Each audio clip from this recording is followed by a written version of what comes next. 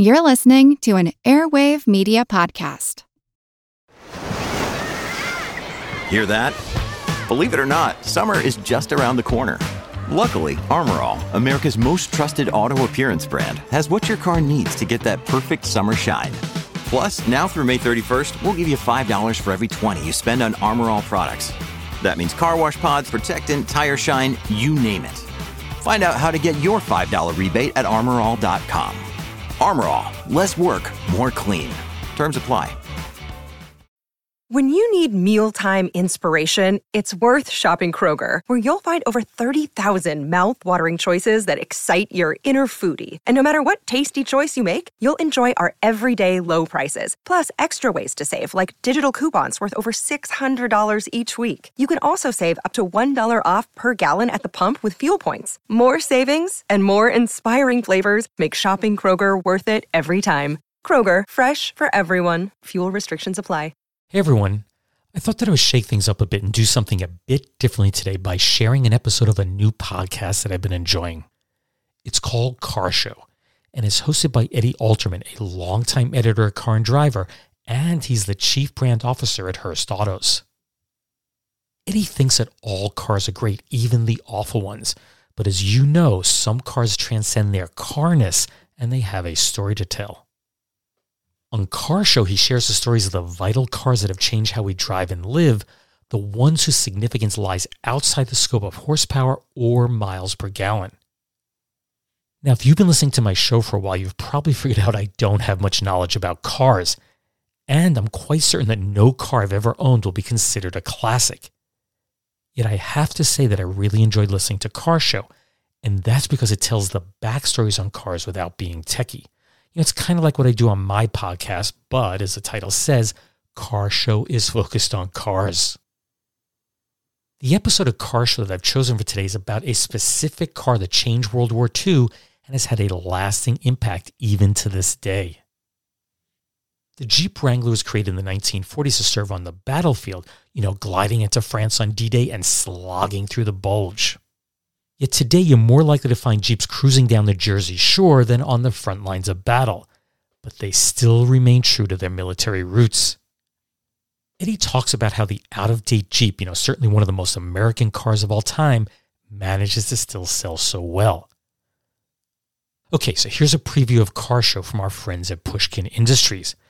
And I have to tell you, I really did enjoy this one. It's a great story, so I hope you'll enjoy it as much as I did. And of course, you can hear more of Car Show wherever you get your podcasts. So let's take a listen.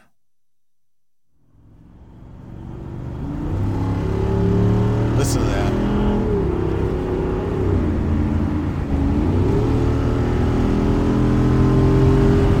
Okay, that's 90. Let's not do that. Sorry. But I didn't even feel us make the acceleration almost. It just jumped.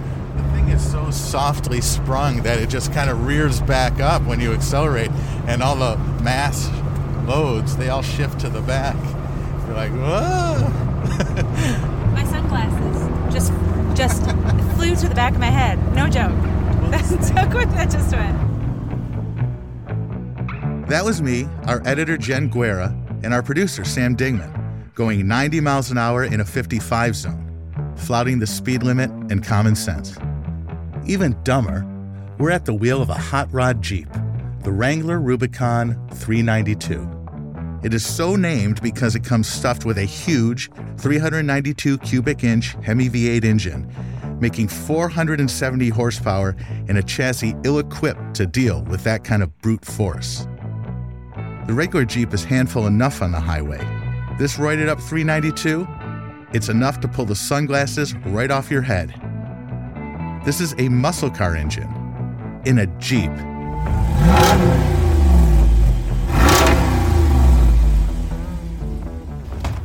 Did you see how the whole thing was rocking up and down? I'm Eddie Alterman, and this is Car Show. I've been an automotive journalist since I was 19 years old, and I've driven nearly every car that's been made since then.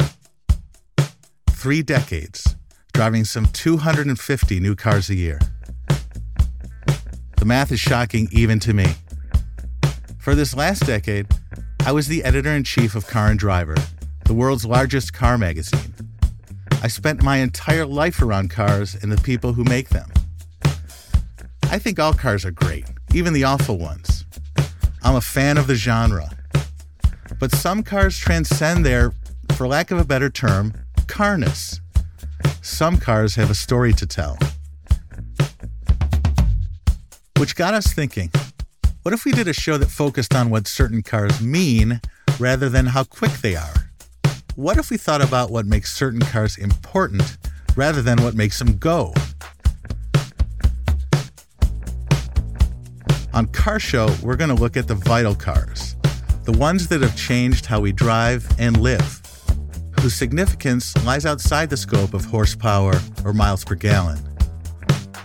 Because some cars are more than just a pile of metal, glass, and rubber. Some cars are rolling anthropology. This week, we're talking about the Jeep Wrangler. The Wrangler is the direct descendant of the original Jeep, created in the 40s to serve the battlefields of World War II. It was a tool, a Swiss Army knife of a vehicle that's grown new blades every generation. But this gym rat of an SUV, the 392, that's less of a basic military vehicle than a kaleidoscopic journey through the asteroid belt of niche marketing. It's an absurd outgrowth of an insanely popular vehicle line. There are hardtop Wranglers and softtop Wranglers, sport versions and Rubicon trail-ready versions. There are 2-door and 4-door Jeeps, even pickups. There are 4-cylinder, 6-cylinder, 8-cylinder, and even hybrid-powered models. There is, it seems, a Jeep for everyone. You know, the Jeep contains multitudes. There's all kinds of ways to play it. There's all kinds of facets on the original idea, but it's still a Jeep. Yeah.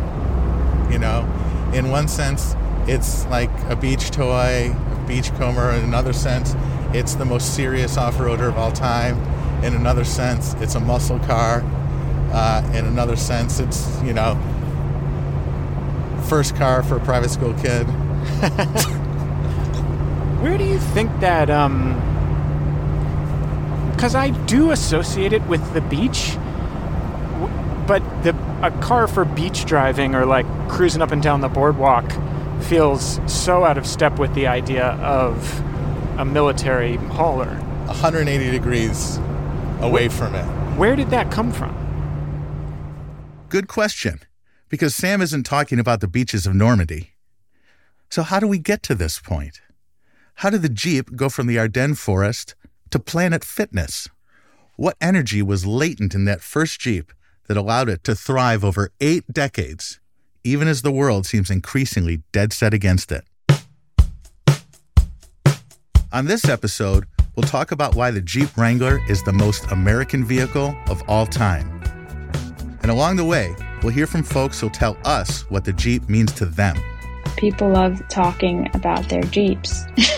I feel very connected to the Americana element of Jeeps. I've always been a huge fan of the Jeeps. I just love the way they look. And I kind of thought that I should have one before I die. The seatbelt situation was insane. I guess it was safe in that, like, it had a roll bar, but my dad drove that thing like crazy. It's a really joyful car, and there's never a top on it, and it's sort of cool, but it's not pretentious and just invokes a sense of fun to me. After the break, the rise of the Jeep. I'm Eddie Alterman, and this is Car Show. We'll be right back.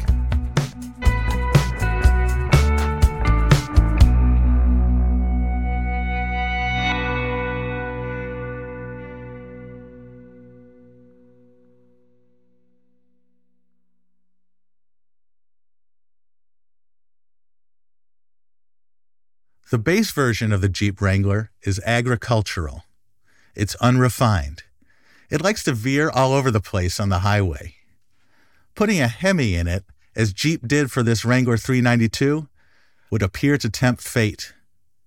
And yet, the 392, an $80,000 elephant on roller skates, makes a perverse kind of sense. the Jeep is everything to all people. It's a war hero, a beach buggy, an army mule, a cultural movement, a Barbie accessory, a fraternity, a sorority, and now a muscle car.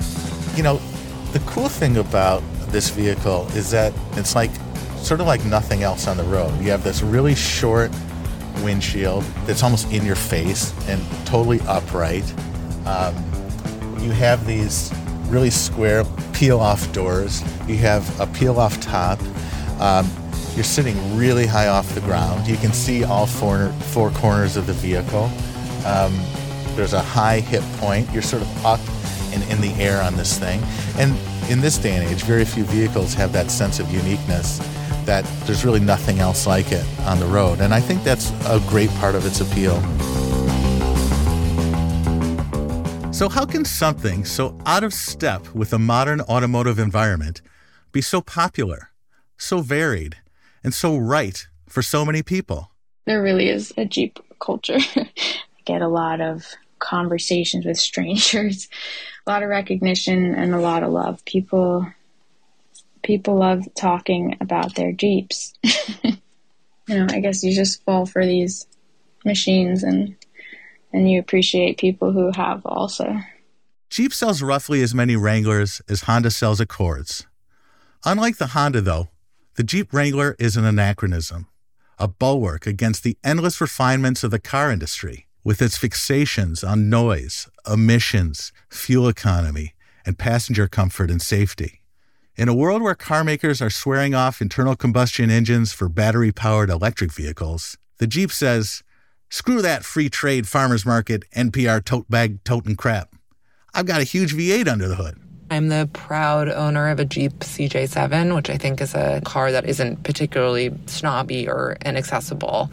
It was something that I felt was part of a community in a way that you didn't even really have to intentionally tap into. It just existed. This slab-sided mule, designed for the Second World War, thumbs its nose at sophisticated luxury electric SUVs with their limited range and utility. And it outsells them by huge margins.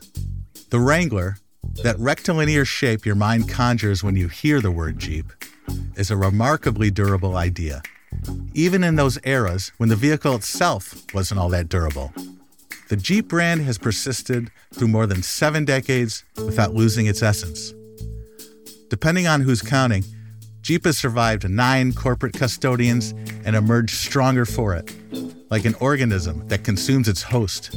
Its sales have steadily increased to roughly 200,000 vehicles a year, and it has spawned an entire range of vehicles with names like Gladiator, Patriot, Liberty. This year, a new Grand Wagoneer mega SUV emerged, broad of beam and festooned with chrome. Its sticker price can easily top $100,000. Think about that.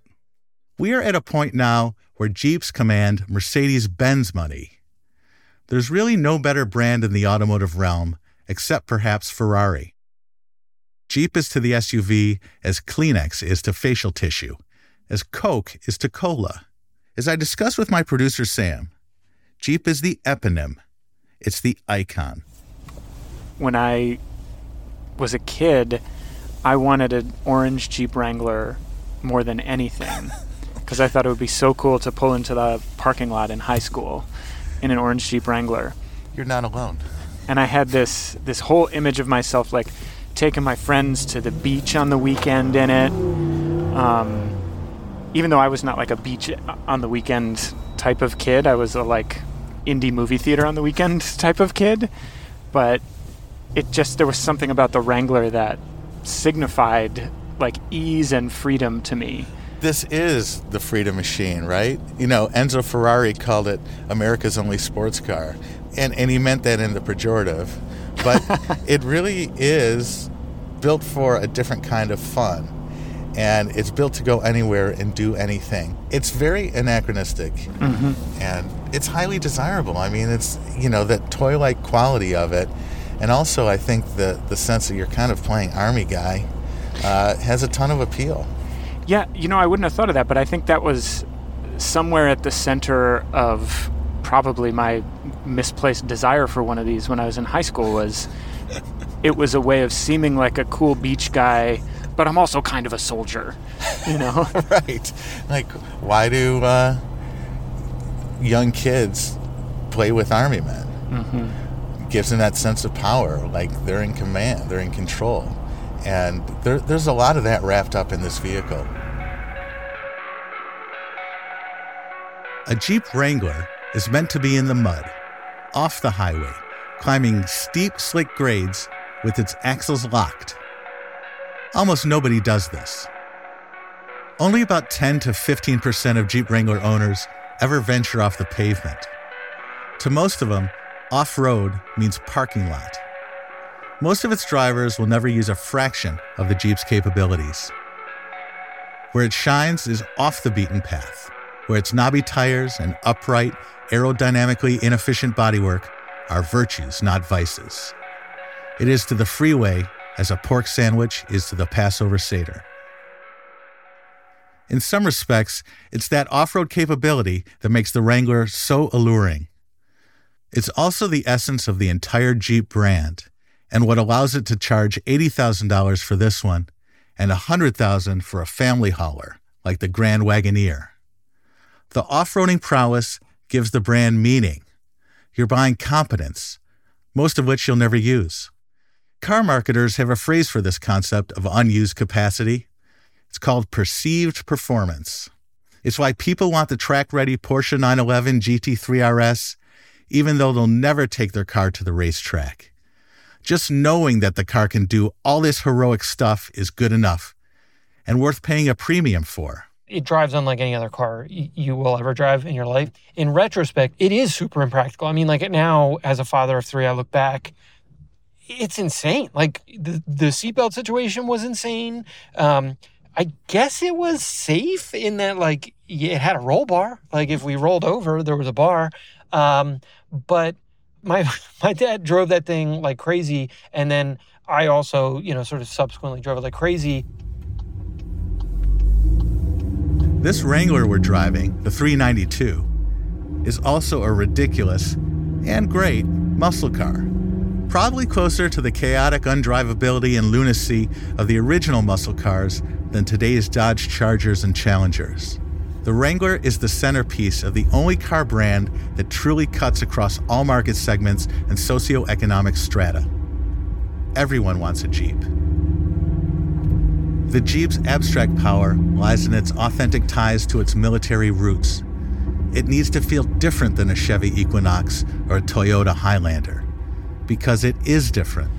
It strikes me as you're describing that there's probably a lot of other SUVs in this class where the interior is trying to make you think, that you're in a luxury sedan, even though you're actually driving a four-wheel drive machine, whereas this car is going to great lengths to remind you, like, no, it's still a Jeep. It's definitely a Jeep. That's right, exactly. And I think that people want that authentic experience to the extent that, there is this sort of counter movement in SUVs right now toward more authentic, more legitimate off-roady sorts of vehicles, like the Bronco, like the Land Rover Defender that's just been relaunched, and there's this movement away from SUVs as family cars back toward a more kind of rugged sensibility.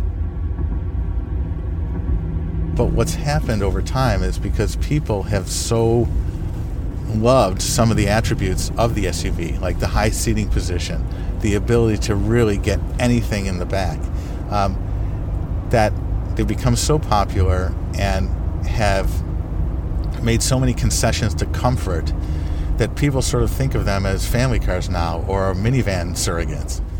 It's tempting for me hearing you talk about the authenticity piece of the off-roading roots of this car to also make a connection between the fact that we as humans are spending less and less time in the real world and separating ourselves from the metaphorical bumps in the road more than ever. Yeah, man. Sam, it's like people are craving experiences, and this car is an experience self-contained. Deep down, the Jeep needs to feel like an unrefined war machine. The brand's imagery is powered by that authenticity, that sense that it can dominate any terrain, that it is purpose-built for its mission, that it could charge into battle when the bad guys show up with the briefcase nukes. It's a hero, and to drive one is to assume that role. After the break, we're going to war.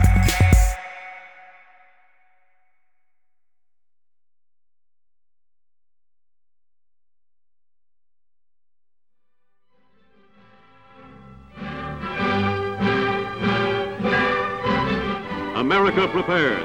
All America alters its pattern of life and work to meet the demand for protection. Industry is a double step to supply the sinews of safety. Before it donned its civvies and went on sale as a passenger vehicle, the Jeep was pivotal to American success in the Second World War. And for all the influence and reach of this brand now, the peculiar thing is, at its inception, Jeep wasn't even a brand per se. It was a type of vehicle, a general purpose GP light truck to supply the troops, made by various manufacturers. America's vast resources are harnessed to the job of being the world arsenal for this and other democracies. Its present-day production of armaments is but a mere fraction of the great job that lies ahead. In preparation for entering the conflict, Washington knew that this war would be one of mechanized combat, and that it needed a mechanical replacement for World War I's Army mules. Yes, actual mules. The Army needed something that could go anywhere, carrying men and weapons on and off the battlefield. Something that didn't run on oats. Based on much failed testing of other light yet rugged concepts, including a stripped-down Ford Model T, Army engineers settled on the basic specifications. It needed four-wheel drive and a certain minimum level of performance, with loads of climbing and carrying capability.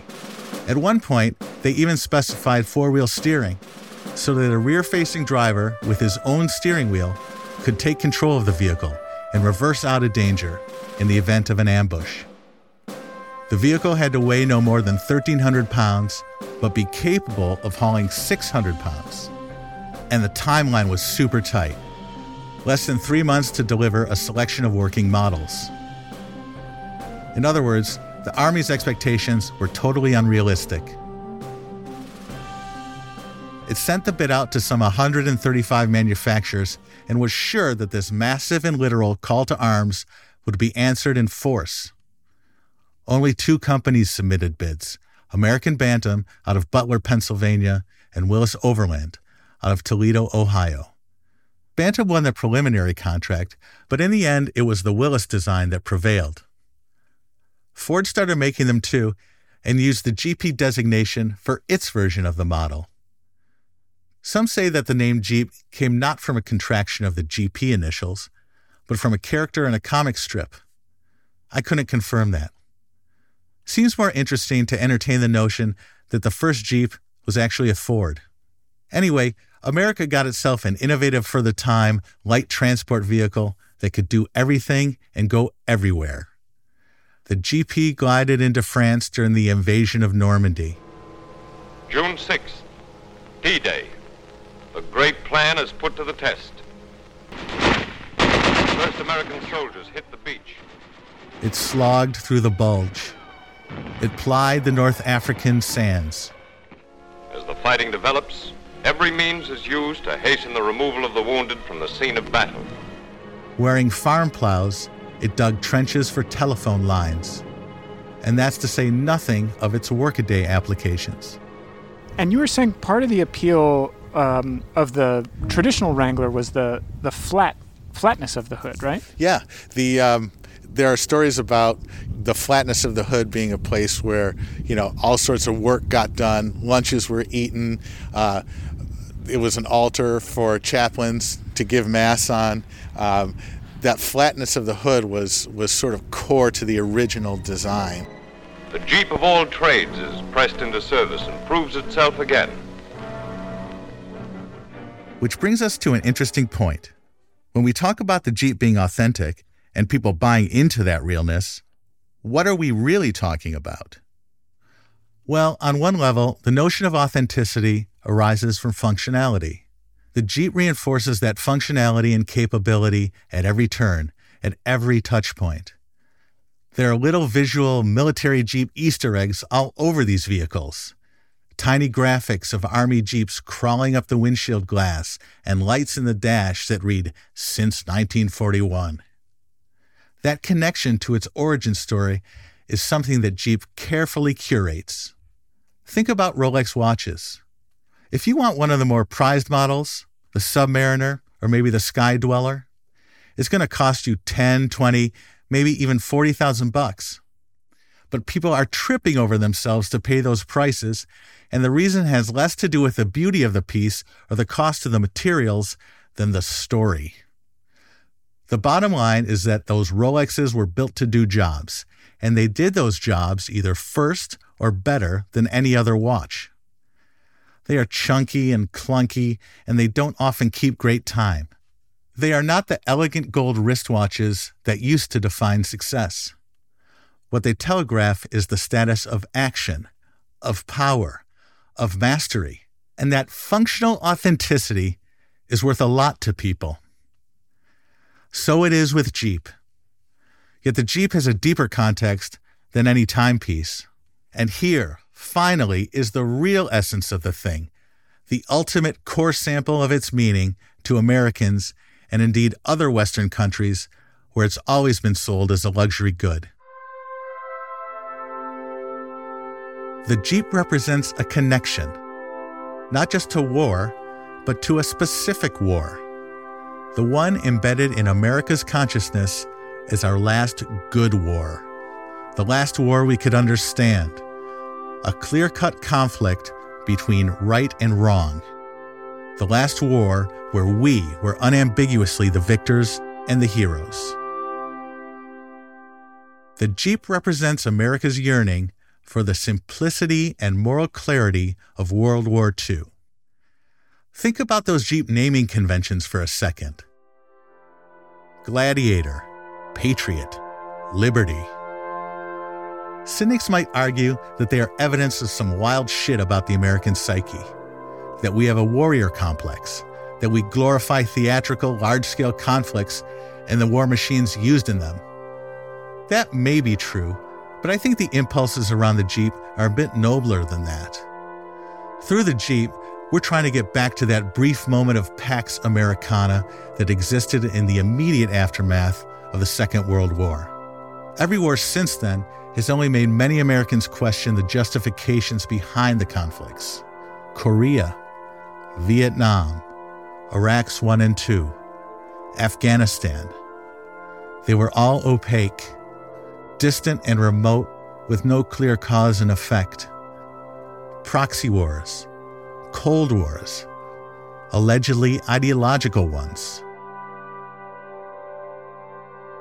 Only the attacks of 9/11 presented a threat equivalent to or exceeding that of Pearl Harbor, and in that case, we responded with an agenda and false claims of WMDs in Iraq.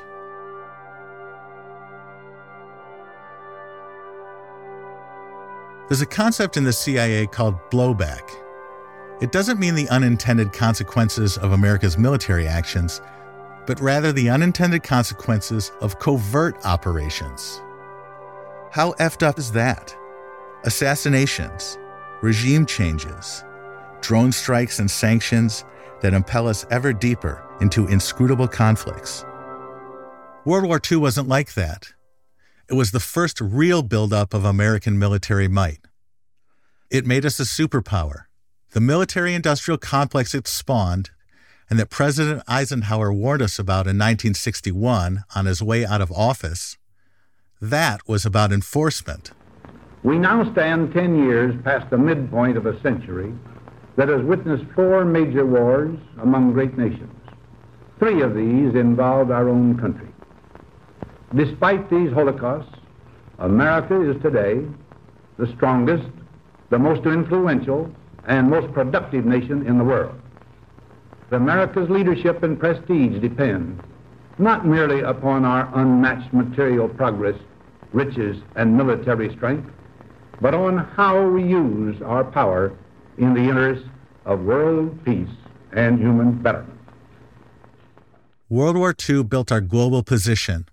Everything afterward attempted to maintain and profit from it. As messed up as this sounds, the Second World War was America's feel-good war. Uncomplicated and wholly embraced. A moment of unvarnished glory for our country. Watch any World War II documentary, and you'll hear old veterans talk proudly about how they killed Nazis at knife point. Fun stuff. The Jeep is our connection back to that moment. The Jeep isn't just a means of getting from point A to point B. It is a mobile emblem of freedom and independence. It's why Jeep has worked so hard to keep the Wrangler the way it has always been. And it's why that basic Jeep can fetch ever higher prices. The feeling it gives us grows more valuable the further it recedes. By way of contrast, look at the Hummer, another military off-roader, but this one has no such exalted provenance or staying power. It was not the mule of World War II, but of the Iraq Wars. General Motors canceled it as a consumer brand in 2010 and is only bringing it back now, but as an electric pickup truck. It couldn't drive away fast enough from all it represented. Once Schwarzkopf's war machine, now here to save the earth. The Jeep, however, always refers back to the Second World War. From its color palette with its olive drabs, to its graphics packages with their stencils and stars. In the Jeep, everyone's a victor. Everyone shares in the glory, whether you take it to the trails, the beach, or the forest. One of the great things about owning a Jeep, when I drive around, it brings me a huge amount of joy. In many ways, it seems to bring enjoyment to almost everyone who sees it. Everyone wants to talk to me. Everyone wants to say hello and wave. Kids, no matter who they are, no matter where they come from, always kind of tug on their mum's or dad's hands to say, like, please, can we go and look at that car? It just seems to make everyone so happy. And, it's smelly and it's awkward and it's not comfortable and it's kind of dangerous. But, it's the best thing to drive in the world. Isn't that wild? Somehow, everybody wants a Jeep. Yeah. And I think it's because it's so interlaced with the idea of being American. It's so interlaced with that identity that you'll pay any cost to be part of that story. You'll put up with this crazy woolly highway driving behavior. It almost enhances the experience. You'll put up with an $80,000 price tag to get it. You just want to be part of it, and it doesn't matter who you are. And this is one of those threads in the American fabric. This is one of those things that ties us together, this vehicle. This thing, feeds off our conception of ourselves as rugged individualists, go anywhere, withstand any kind of torture, do anything, and yet have fun. Be having fun the whole time, with a smile on our face. Authenticity, freedom, the pursuit of happiness. This is America on four wheels with an optional canvas top.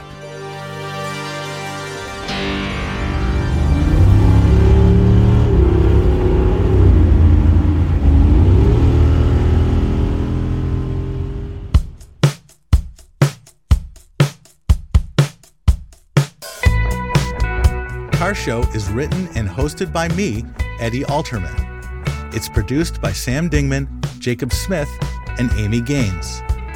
Our editor is Jen Guerra. Original music and mastering by Ben Tolliday. Our executive producer is Mia Lobel. Our show art was designed by Sean Carney and airbrushed by Greg Lefevre. Our patron saints are Lital Malad and Justine Lang. Sources for this episode included The Story of Jeep by Patrick R. Foster and The Jeep Owner's Bible by Moses Ludell. Special thanks to Stellantis for the insanely fun ride in the Jeep Wrangler Rubicon 392. And thanks to our Jeep owners, John Schnars, Carrie Brody, Fiona Gorman, and Ryan Dilley. Car Show is a production of Pushkin Industries. If you love this show and others from Pushkin Industries, consider subscribing to Pushkin Plus. Pushkin Plus is a podcast subscription that offers bonus content and uninterrupted listening for $4.99 a month. Look for Pushkin Plus on Apple Podcast subscriptions. To find more Pushkin podcasts, listen on the iHeartRadio app, Apple Podcasts, or wherever you listen to podcasts.